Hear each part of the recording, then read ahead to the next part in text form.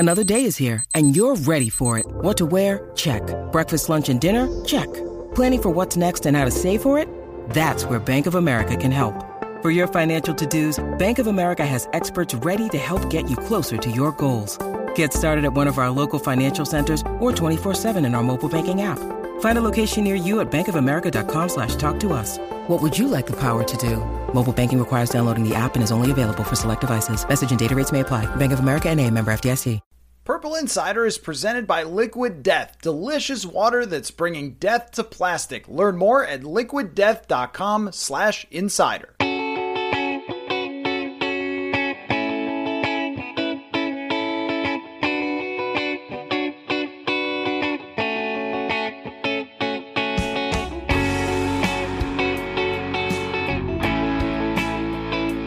Welcome to another episode of Purple Insider. Matthew Collar here, and since it is officially Vikings off-season, we are in off-season mode, and who better to lay out the future plan than Brad Spielberger of Pro Football Focus returning to the show.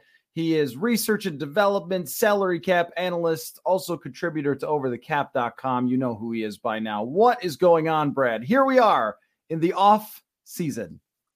Here we are. The offseason arrived maybe earlier than some expected. I think it's a right on schedule for others, present company included. But hey, it was a fun game. It was a fun year, and now the better teams advance in the divisional round.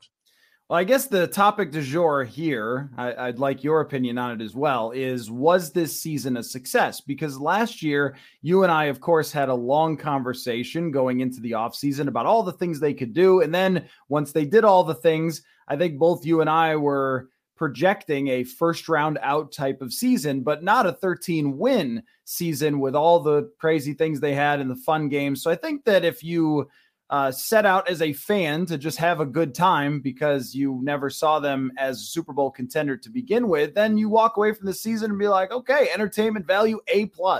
But if you are a person like many listeners to this show who pay a lot of attention to front office theory and stuff like that and team building and timelines and all those things, then you look at this as a big punch in the gut. And I think that having been in the locker room the other day, a lot of players viewed it that way, as like this was our chance with a 13-win season, and now things get very difficult, which we'll lay out. So a success for Kevin O'Connell and Kwesi Adofo-Mensah and the Wilf ownership or not? Yeah, so I'm glad that we have all of this on record, so we're not just kind of retrofitting our takes or anything. We said on the show, I actually said they're going to be a playoff team. I tweeted that out. I thought they were going to be a wild card, which, you know, they were better than that. They won the division, not a very good division, but they won it pretty convincingly. But no, I said they have to win a playoff game, you know, at least one. And look, the Giants match up well against them. They do, but you can't make that excuse. It's a team that people thought were going to win 4 or 5 games this year, myself included. So I was wrong about that side. But no, it isn't, because my biggest thing, as you mentioned there, is, again, it's about the value you get of what you have. If the Giants making the playoffs with their roster is more impressive than the Vikings winning the NFC North with all the money they spent and winning 11 one-score games and losing 0 in the regular season, you have to compare it from a not just an absolute thing, but a relative to how much money they're spending, everything they've done. And if you do that, the answer is no. Yeah, I mean, I think that right now, at this moment, it's very hard to call it that, even though they put themselves in a position win-wise to have a chance and to make an argument for themselves as a legitimate contender. But when you get matched up with a 9-win team and they really run you out of your own building, especially with your defense that you spent so much money on. I mean, this was a good point by Paul Hodowanik, who also is on the show here, that they were like 15th in spending on defense. I mean, you're an above average spending on defense team with a performance that could have been put down by the dead last spending team. I mean, if they had just kept around a bunch of players that they drafted in the past and gave everybody a shot to see if anyone emerged, they might have ended up with similar results. Maybe not as many clutch plays as they got. Of course, I'm not saying anyone can be Patrick Peterson or anyone can be Danielle Hunter or something, but they really made a lot of these moves to sacrifice for the future to try to shore up the defense.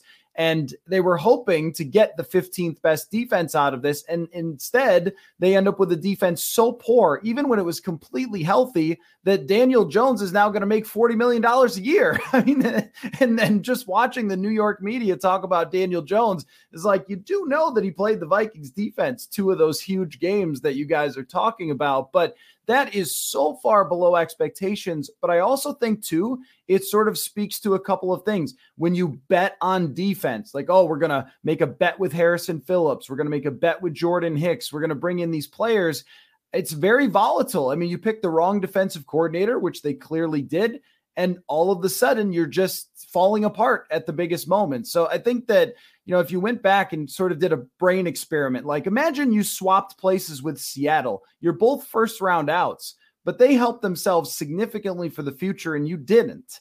I mean, you'd rather be them than the Vikings right now going forward. And that's kind of what we talked about when we're talking about tearing things down and starting over. I mean, you talk about the defense first. They were horrific. They're one of the worst defenses in the NFL. Even the second half of the year, I think the last time they gave up fewer than 20 points was like week 8. I could be wrong on that, but it's been a long, long time. They averaged over 30 points allowed for the second half of the entire season, not always against great offenses. I guess the Bears, they held to 13 points, Nathan Peterman or whatever, but nevertheless. But then your best players, all right, Harrison Smith is 33 years old. Patrick Peterson is a 32-year-old pending free agent and just had the highest graded year of his career, so you're not getting that again. And then Zadarius Smith, great season. It was a good signing, but the structure basically was a 1-year deal, kind of betting that he'll stay healthy, and then we'll see. And now the calculation is, okay, he was good, but do you want to pay him this kind of boosted value? The cash flow goes up, significantly. The cap hit, all those things goes up. And then Danielle Hunter, another great year, but do you pay him because he's not going to play another year on this contract? So on and so forth. Dalvin Tomlinson, another key contributor, is a pending free agent. So the defense is going to get worse. I mean, it's not going to get better. So all those players I mentioned are over 30 or pending free agents or both. Think that on defense, even more than offense, you need guys. Like I don't think Vic Fangio, when he got to the Bears, the first year he was there, his defense was horrendous because there was literally zero talent. So I do think there is kind of a caveat there, but yeah, it's not going to get better. It's probably, and you'll get Lewis Cine and Andrew Booth, and hopefully they can turn things around and see growth from Caleb Evans and so on and so forth. But it is a bleak picture looking at 2023. Yeah, and I think that a lot of it, as far as where we would be right now, was not like it didn't take, Captradamus to figure out where they were going to be, or Drafterdamus to figure that they would be looking at their draft from last year and going like, is this really going to change your fate for the future? Even if Lewis Cine is good, he's a safety. And I remember on draft night, I think that Renner's comp for him was like Adrian Amos. You're like, well, that's a nice player, but that's not a franchise changer by any means. And even if Andrew Booth, the same thing, like we don't know if he could be healthy, even though I think he's a very talented player. So there's a lot up in the air, and Ed Ingram allowed more pressures than anybody in the league and got destroyed by Dexter Lawrence in the first round. Again, could be good, but he's going to need years of development. It's not like anybody could walk out of that building and be like, we are set up for the future. And on the offensive side, and I hate to reference this because it feels so weird, but like Adam Thielen's wife putting something out on Instagram that suggests that he's not very happy with the opportunity, is the word that she used, that he got. He had over 100 targets and ranked in the top 30 in targets. So I'm not sure what more opportunity he thinks he's going to get. But all of a sudden, isn't it amazing how fast that light switch flips when they lose? Just like, oh yeah, we all love each other. Greatest locker room ever. Season over. All for myself. And that's, look, that's the league, and every team is all for themselves as well. But I mean, that sort of creates a little bit of an uncomfortable situation with them as well. And I wanted to go through some players in their future, and maybe that's a good place to start, because I think we assume that the one thing that could make them competitive again for next year is if they ran back the entire offense, which ranked 8th in scoring. And if you can have a top 10 offense, you can compete for the division and have a chance. But if Adam Thielen wants out, and then you're talking about a guy who's going to be, I think, 33 years old, they didn't get any development different from KJ Osborne. They have TJ Hawkinson, who's a nice player. There's still a big interior offensive line issue, and Delvin Cook is no longer the Delvin Cook that he used to be, so he has to be moved out and replaced. Like, there's a lot of work to do on the offensive side as well, I think. even though we kind of look at that as like, oh, all set because you got Jefferson. Yeah, he obviously helps. And look, all due respect to Adam Thielen, I think he had more targets than he deserved. I mean, he was not creating separation at a consistent level at any point. You watch some clips of him, and he just cannot get open on guys, even on short intermediate routes where you'd think you'd be able to kind of, separate earlier in the route stem. I mean, no, it's the opposite. I think he probably had more opportunity than he probably currently dictates. For Hockenson, I think it was probably my favorite trade of the deadline for the team because I think, yes, you give up big capital, but getting those picks back, obviously, I think is very helpful and is a smart move. But at the same time, he's now going to become one of the 3 highest paid tight ends in the NFL this offseason, which, again, he deserves. He was phenomenal. It was a good trade. I'm not knocking that. But it's a value conversation. Is TJ Hockenson on the 4th year of his rookie deal a phenomenal value? Yes. Is he still going to be a phenomenal value at $16 million per year? I mean, probably not. I mean, he'll be fine. He's not going to fall off a cliff. But so yes, that gets complicated. It helps to have 2 good bookend tackles. That will be something to build on in the future. But like you said, Garrett Bradbury finally plays well and is now out the door. Is a pending free agent as well. Do you pay him when he's going to try to argue first round pedigree and only talk about his 2022, even though he stunk for 3 years before that? And he still is an average at best pass blocker. He is a good zone run blocker. That's a fact. But I'm not splurging on center when I have so many other needs across the roster. And then Dalvin too. Yeah, like he doesn't have juice. I mean, it happens. Like he is still, he's valuable in that he can do everything. You can throw to him, but like he doesn't have juice. Like even Madison sometimes, who's not the burstiest player, it was complicated with they both went to single digit numbers. And their hair can block their number sometime on the jersey. I'm not trying to be one of those guys, but like sometimes I would be like, oh, like Dalvin looking better. I was like, oh no, that was Madison who actually had some nice bursts out of the backfield there. So it's dire straits on offense as well.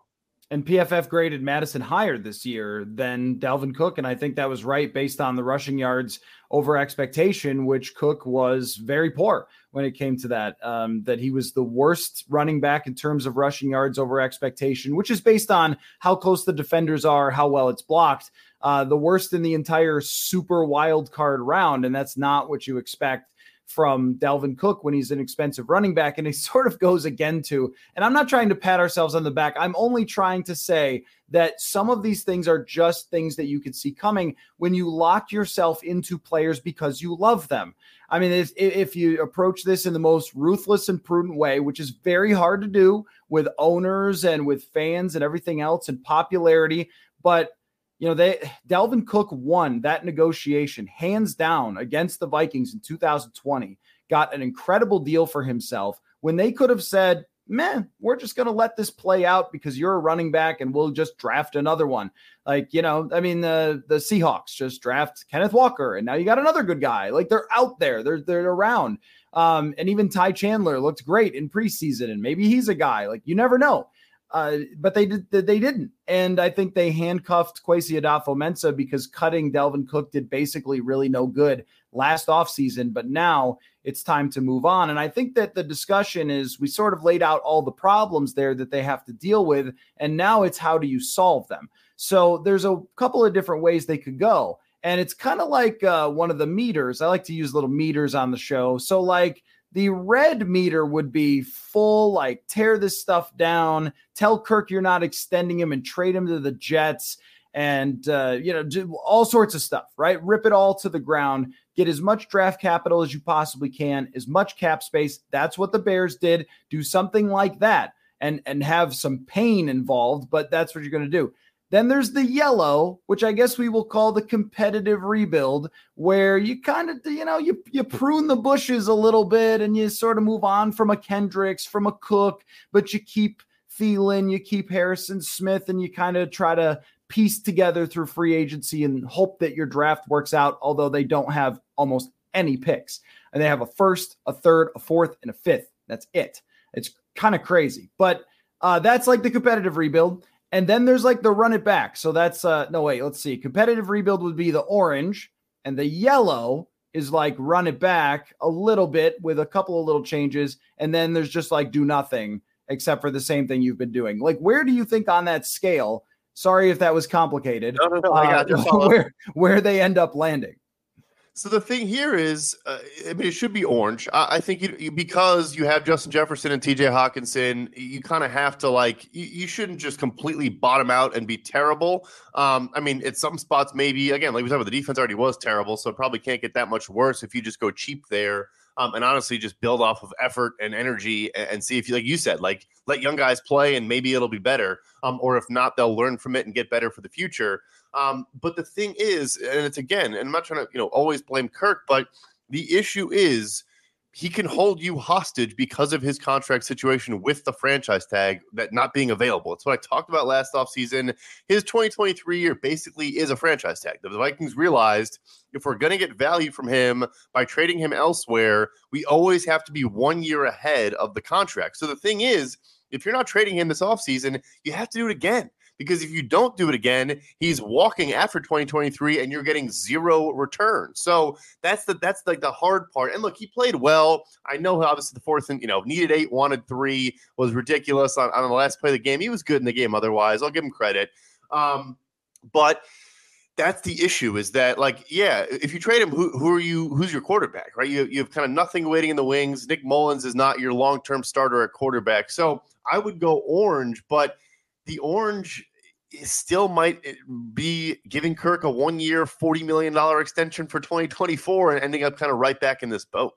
Okay, but if I'm Kirk's agent, though, let's do a little mock negotiation. You love those. All right, so I'm Kirk's agent. I'm amazing, super rich. And I'm like, let's see. Let's call up the old Pro Football Reference page. Let's see. You guys criticized him for being a 500 quarterback, but I see 13 wins last season. So that was the thing you said he couldn't do. I heard that he wasn't clutch in our last negotiation, but I see 8 fourth quarter comebacks. I see a top 10 offense. I see a defense that was the problem. It's not my fault you guys can't draft a guard who can block. So I think I want a 5-year contract extension like Russell Wilson got, because my client's numbers add up to that, and it's not his fault that you guys couldn't build a team around him. And tell me why I should ask for anything less than that when he's checked every box that you've asked him to check. And in the playoff game, it was your defense that blew it. You could talk about the last play all you want, but your defense, not my defense, not Kirk Cousins' defense. He doesn't play corner. He doesn't have oily hips. He plays quarterback, and he played quarterback great in that game under pressure, and he showed toughness. He showed leadership. He connects with your coach. Now your coach even likes him. Why am I not asking for 5 years and $150 million guaranteed? And you could argue he took more hits than any quarterback in the NFL this year. So, hey, he's taking all these shots. Why would I not want more protection, more security? Like you said, more long-term guarantees in case something does happen, because my client can't always be Superman and withstand all this and still stand tall and take it all. Yeah, you're right.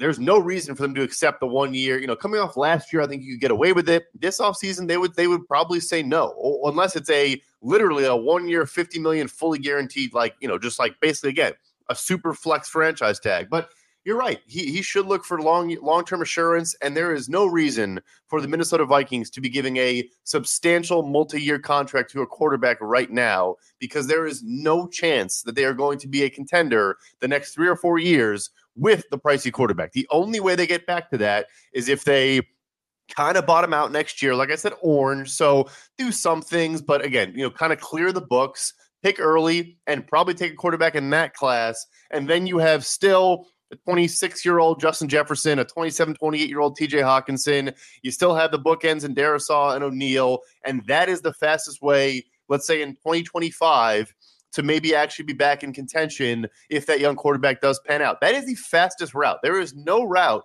that involves paying Kirk Cousins where you're back in contention. So you're right. So maybe a trade is coming, and the thing there is, it would be great. You get the draft capital. You probably still can't take a quarterback this year, at least not in the first round. Maybe you go like an Anthony Richardson route or a Tanner McKee out of Stanford and kind of get creative. But would you rather just wait and take a guy, maybe top 10 the year after? But you're right. There's no reason for Kirk to do that again. He deserves a multi-year, commitment from whoever team it's going to be. Folks, maybe you've noticed people in your office with what looks like an open tall boy at their desk in the morning at work. Well, it's not a beer. It's more likely it's a can of Liquid Death, which sounds pretty crazy at first, but it's simply mountain water from the Alps. It's called Liquid Death because it will murder your thirst and kill plastic pollution, which does seem aggressive, but that's their mission, and they are donating 10% of profits to help reduce plastic pollution. The problem is that plastic water bottles often aren't recyclable because they're not profitable to recycle, whereas aluminum cans can be turned into profit. Liquid Death sent me some cases, and their water and their sparkling lime are both delicious, and maybe I'll have to start pounding them in front of my friends who know I'm not a drinker just to see their reactions. So go get Liquid Death at your local Target, Whole Foods Market, or Hy-Vee, or find a Liquid Death retailer near you with their store locator tool at liquiddeath.com/insider. That's liquiddeath.com/insider. When you need mealtime inspiration, it's worth shopping Kroger, where you'll find over 30,000 mouth-watering choices that excite your inner foodie. And no matter what tasty choice you make, you'll enjoy our everyday low prices, plus extra ways to save, like digital coupons worth over $600 each week. You can also save up to $1 off per gallon at the pump with fuel points. More savings and more inspiring flavors make shopping Kroger worth it every time. Kroger, fresh for everyone. Fuel restrictions apply. With threats to our nation waiting around every corner, adaptability is more important than ever. When conditions change without notice, quick strategic thinking is crucial. And with obstacles consistently impending, determination is essential in overcoming them. It's this willingness, decisiveness, and resilience that sets Marines apart. With our fighting spirit, we don't just fight battles, we win them. Marines are the constant our nation counts on to fight the unknown. And through adaptable problem solving, we do just that. Learn more at marines.com. So I look at Seattle as maybe what they could be, but I just don't know how realistic it is. And this is what's hard to figure out. You have a new general manager and you have an ownership who's now more invested than they were before, which makes this way more volatile than before. I mean, when Rick Spielman was just doing whatever he wanted and then calling the Wilfs and telling them about it, like, we figured out Rick pretty good. And we could predict pretty well what they were going to do. And plus, they were in win now mode from 2017 on, really 2016 on, when they trade for Sam Bradford. So we know what win now mode looks like. It means overpaying Michael Pierce and stuff to try to fill spots because you thought the run wasn't good enough defense. So like, that's what they were doing for such a long time. And then last year they just did the same exact thing. And if Rick had been running it, it wouldn't have been any different. But now, with like this cold splash of water of reality of where you stand in the future with no assets in the draft and no cap space to work with. And when you say, oh, we'll just get rid of a bunch of guys, but you have to replace them with someone who's just as good. Harrison Smith was not a superstar this year, but he's still pretty darn good. So if you're just like, oh, we'll plug in someone else, that player could be worse. Adam Thielen, 70 catches, 11 yards a catch. Like, that's not what nobody does. You know what I mean? Or anybody. I mean, like, you can't just get anyone to have as many catches as that or catch as many balls just without dropping one or whatever else. So it's not easy if you just start clearing out and creating new blood. But I think that the complicating factor is and was last year, Justin Jefferson. He makes this equation totally different because if you had Joe whoever as your wide receiver, number one, who cares? You just do whatever you got to do at that point. But with Jefferson, you want him to be on your team for the rest of his existence in the National Football League. How do you make a case for him? If Kirk Cousins is saying, nah, I ain't signing no extension with you guys. Sorry, guys, but I've had enough of this. And, if other players are leaving, the locker room that they loved so much is coming apart. And everybody on the outside, like us, and he hears this stuff, is talking about your team is going to fall apart. You need a rebuild, all that stuff. How do you make a case to Justin Jefferson, put your name on that piece of paper for whatever it is, for a 7-year deal, 5-year deal, or does it have to be a DK Metcalf sort of shorter deal? Like, how do you view where Justin Jefferson stands in all of this? It's the most complicating factor. I mean, he's arguably right now the most valuable non-quarterback in the entire NFL. I don't think that's a controversial statement by any means.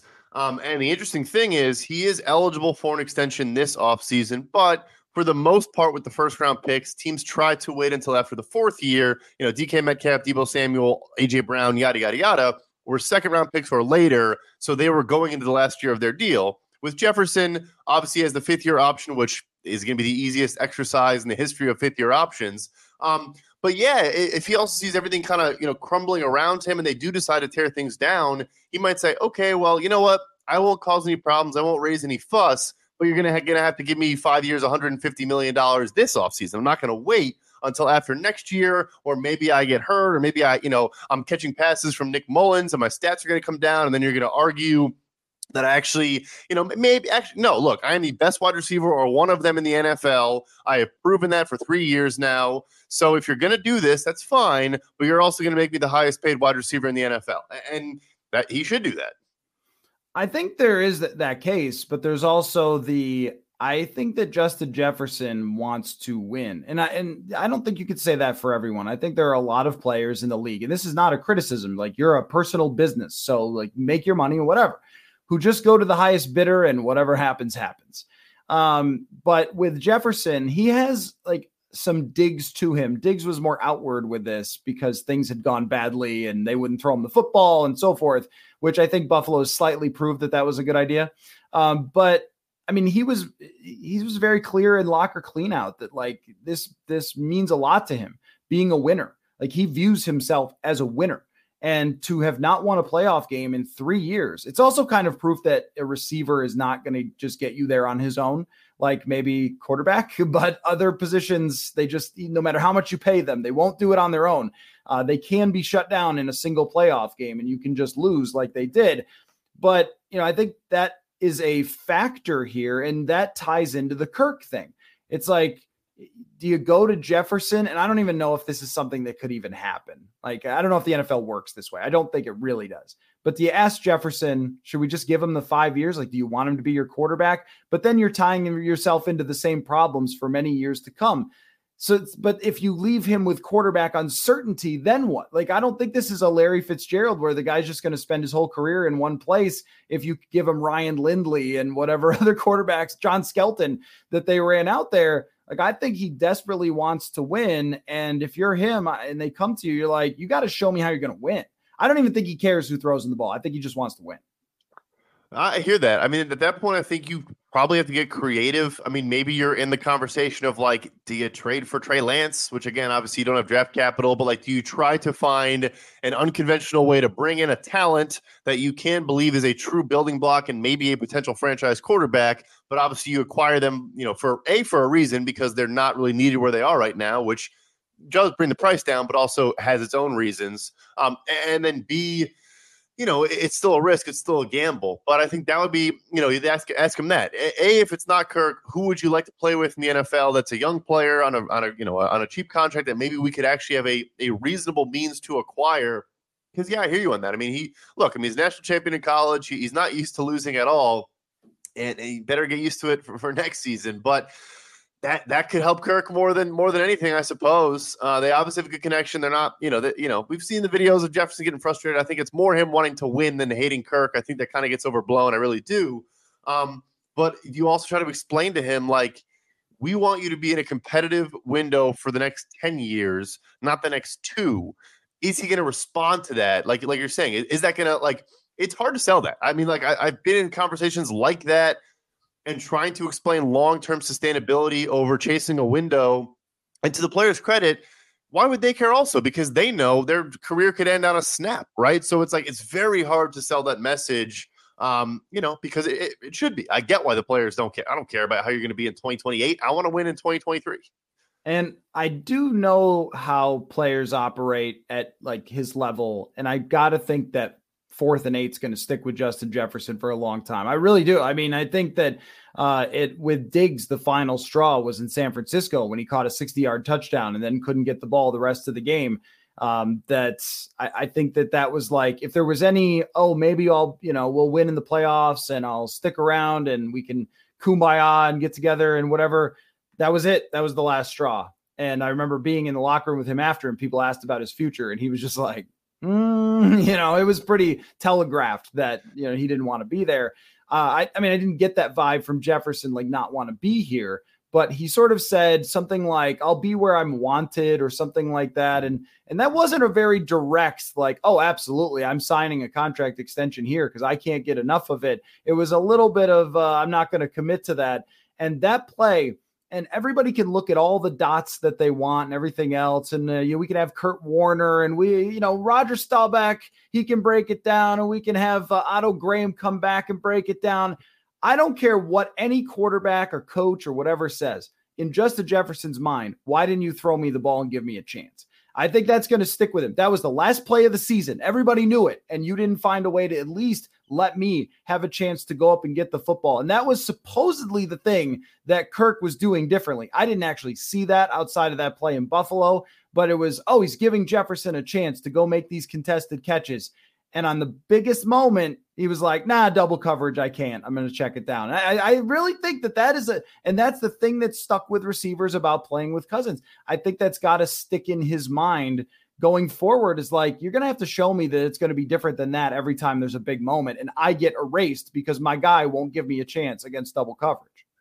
I think you led me right to my answer that I was thinking of, is the kind of a double-edged sword. But if you look at the dots and broke down the play with Kurt Warner on the Buffalo pass, it would have said, do not throw Justin Jefferson the ball whatsoever. He is triple covered. He is not going to come down with this ball. And he made one of the most miraculous catches in the history of the sport. So he would probably say that too. Like, I'm always open. I will always get open. I'll find a way to do it.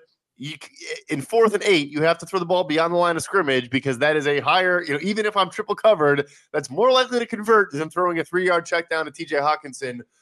So yeah, I mean, that probably will burn him, just kind of, bother him for the entire offseason, because he wanted to make a play. And look, I mean, they were bracketing him all game long. They were, the safety was just on his side of the field. The Giants were trying to hide it. They were just clearly like, beat us without Justin Jefferson. And if you can do that, we'll take the L and say, you know what, we did what we wanted to do. And they couldn't do it. Right. So yeah, the quote also, I always see quotes from players. This is kind of a random tangent, but his agent loved that quote. Like, sometimes you see players like, I want to be here. I love Minnesota. I love the team. I love my coaches. I love everyone.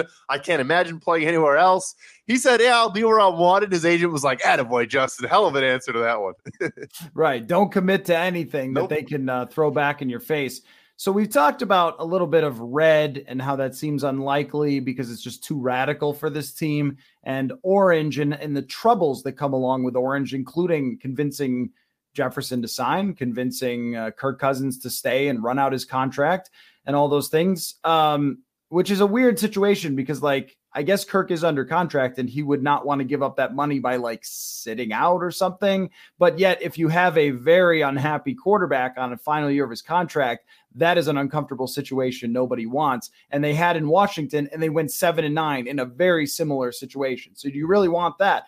But let's talk about Code Yellow, because Code Yellow, I think, is is that the screams of Vikings fans at Code Yellow, where they try to run it back and do the same thing again that just ended up the same way everybody thought it was going to end up?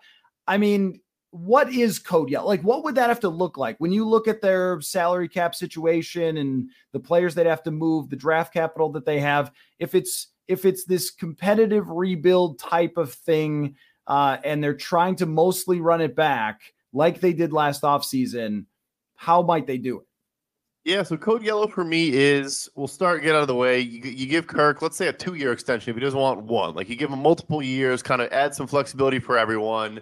That has to happen. That is the biggest piece of Code Yellow. But then I also think you probably extend Danielle Hunter, and so you can move cap hit down the line. I mean, look, he was very good. He's kind of a weird fit in the defense, but we'll see if the defense is the same defense next year anyway. But you keep him aboard. You probably also like restructure Azadarius, or you keep him aboard in some capacity.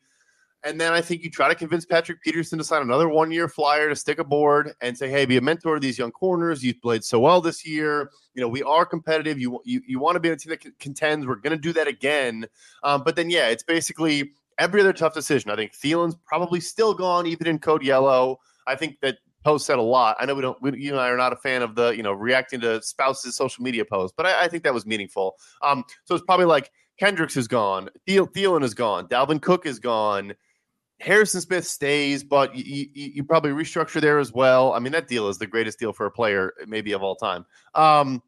like any of those, Jordan Hicks, like probably gone. Like you just try to get young, play Brian Asamoah, play all the other young defenders, but you still keep the edge defenders. You got to convince a corner to stay because it's bleak. Shelley played well down the stretch, but eventually I think offenses are going to catch up on how to, pick on a 5'9" outside corner. And look, I'm a big fan of his out of Kansas State, a former Bear, but eventually it's going to be exposed to a degree. So it's really, it's keeping the offense relatively the same minus Thielen and Cook, but I think you honestly can save money and improve in those spots to a degree, maybe not Thielen. And then, like defense, you just convince yourself that maybe it'll just go better. They'll gel on the defense. They'll get things, it'll work better, but it's a huge gamble because you're just like we're talking about too. And I know Vikings fans are sick of hearing this, but there is no bigger indicator for regression in all of NFL than one score win-loss. So they had the best one score win-loss record in the history. That might never happen again. I let people realize, like, there might not be a team go 11-0 in one score games for the rest of eternity. It's basically you honestly just pray that it just goes better. But how can it go better than this season?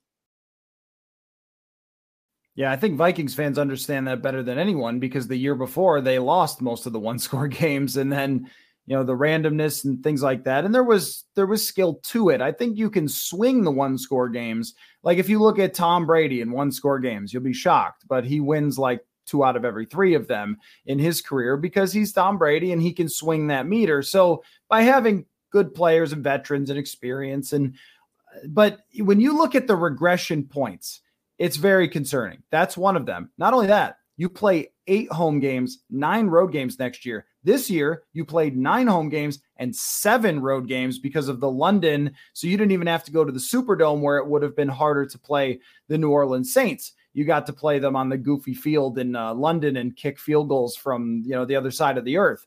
But that's a factor. And the first place schedule is a factor. I mean, there's just and the draft class from the year before is a factor because those guys are going to have to play and we don't know what is there or would be expected to play. So when we talk about regression, there's a lot of markers here that would suggest, and how about the opposing quarterback schedule? The opposing quarterback schedule was insanely easy this year, and you finished 28th in defense, but it's going to be harder next year. So you have a more difficult slate with probably less talent unless you find a way to scrape together and pool together all this money. But how many spots do you have to fill? And, I guess the hard part here is, like, how do we make this seem not dire? But yellow is dire. It really is. Like last year, it felt kind of that way, but we also looked at the roster and both of us said you should make the playoffs. Like we knew they were good enough. They had put out enough talent to do something, but I'm not sure that they can do that even with the amount of cap space that they have, unless they draft Justin Jefferson part 2. It's just very hard to see. And I mean, I guess the point is, do you want to wait till it happens? I've called it the natural tank because a lot of teams have waited till it happens. Atlanta waited till it happened. Then they fired Dimitrov and everybody else. And Seattle waited till it happened to move on from Russell Wilson. Or do you want to be a year ahead of it? And can you convince the ownership and fans too? I think that the fan base in general is if they make all these moves and everybody is gone, you'll be like, wait a minute, didn't we win 13 games last year? And the owners are fans. So like, I wonder like how those conversations are going, or if even Kwesi Adolfo-Mensah laid that out from when he got there. It's like, look, I can try to cobble something together to win this year, but at some point, this is just the reality of the NFL. Unless Patrick Mahomes is your quarterback, you have to regress at some point.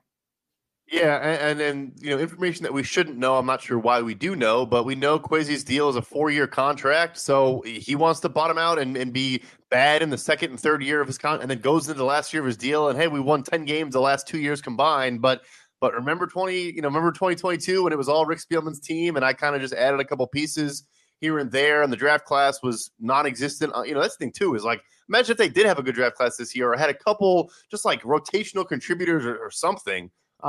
You're basically banking on, all right, Andrew Booth and Lewis Cine are going to get healthy and become starting level, like plus starters on the defense, which, hey, maybe it happens, maybe it doesn't.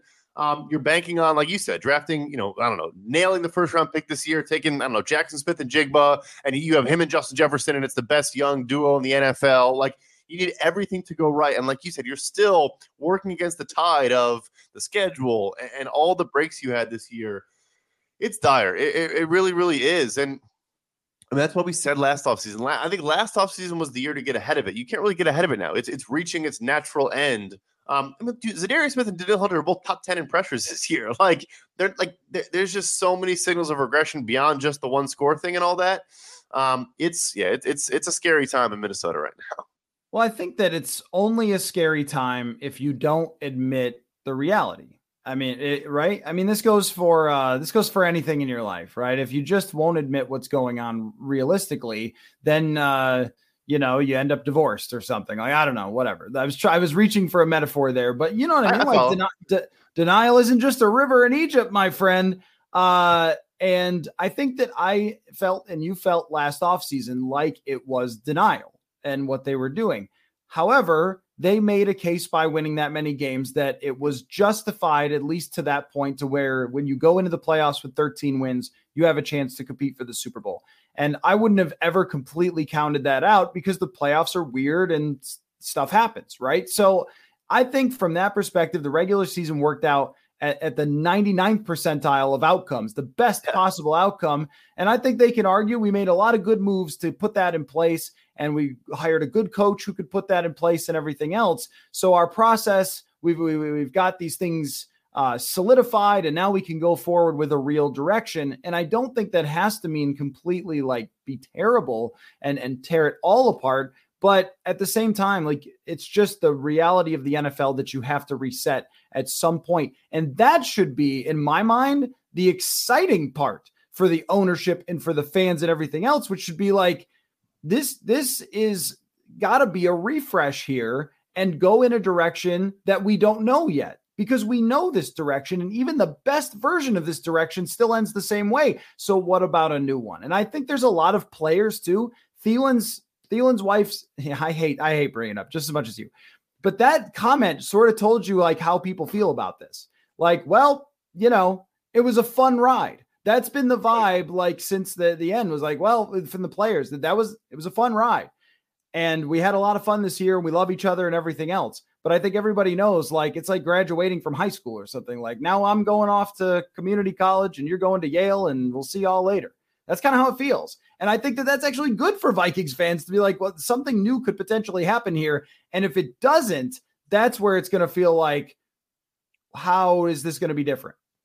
And the conundrum there is, speaking of not feeling different, the issue is, and it's not an issue, it's a good issue to have with Jefferson, but it's going to be hard to, let's ignore a tank. Even if it's just, it happens, they're orange, yellow, whatever, they're going to be in purgatory, right? You need to figure out quarterback. And if you're going, even if you're going 9-8 and making the wild card, it's not a success. I mean, maybe I guess it is to some people. And then it just makes it harder and harder and harder to get out of this quicker. Was the Bears season fun? I mean, kind of, because Justin Fields was awesome, but they tanked. That was a full-on tank. You witnessed a tank this year. The Bears did not try to roster a competitive football team. It was not, turning on the game, I was paying more attention to red zone than my own team for probably the first time ever, unless Justin Fields was on red zone, breaking off an 80-yard run or whatever he was doing. But it did suck, but they now are going to get back to reality so much faster than if they tried to keep Khalil Mack and keep Roquan Smith and just retool and repiece.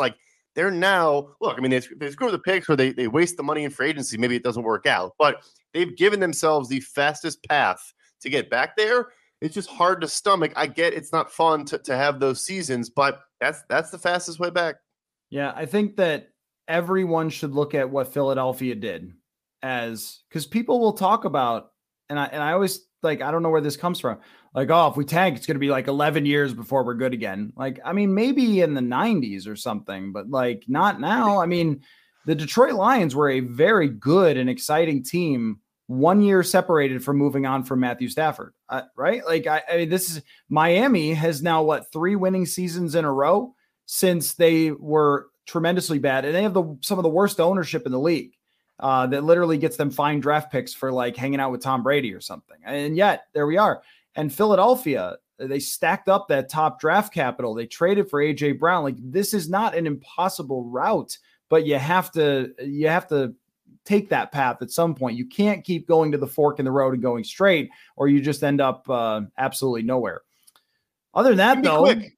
No, it can be quick. You mentioned Philadelphia. Losing the game against Washington in week 18 or 17, whatever it was, and getting them Devontae Smith, that one thing was the catalyst for the entire turnaround, and everything else filtered out from that. Obviously, taking Jalen Hurts. So I do think if you keep Kirk, you probably do still. I mean, I know obviously the Mond experience was not successful, but you explore that. You consider going that route again.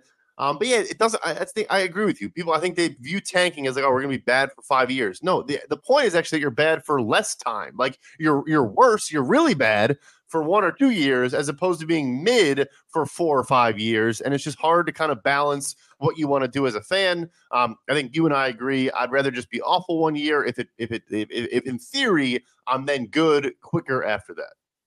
But it's also going to be pretty hard to convince Kevin O'Connell, hey, we're taking away all your good players. I know you just won 13 games and you believe it was your system and your culture and all these other things, but say goodbye to all your friends. There's so many layers to this, and personalities and what people want out of different things. I think it would be very hard for Kwesi to go into a meeting and be like, okay, Kevin, all those players, we're just getting rid of them. And we're going to try to get draft capital and cap space and coach them up, my brother. I mean, that would be very hard. From the Rams too. He's right. Probably like, the team I was with, just all they do is just push money down the line and keep spending. Why can't we do that also? And look at the Rams this year from last year. Do you not see yourself? I mean, that's what it's going to be. Right. So, anyway, well, Brad, are you on call like the whole off season? Cause we're going to have a lot of things to deal with here. So I'll be here. We'll definitely jump in once we get underway with off free agency and the draft and all that good stuff. All right. Very good. So you do the Forecast podcast. You took over Eric Eager's spot there. So people should listen to that and also read your work at pff.com. You are the absolute best, man. Really appreciate the breakdown. And I guarantee we will do it again soon. Thank you. We will.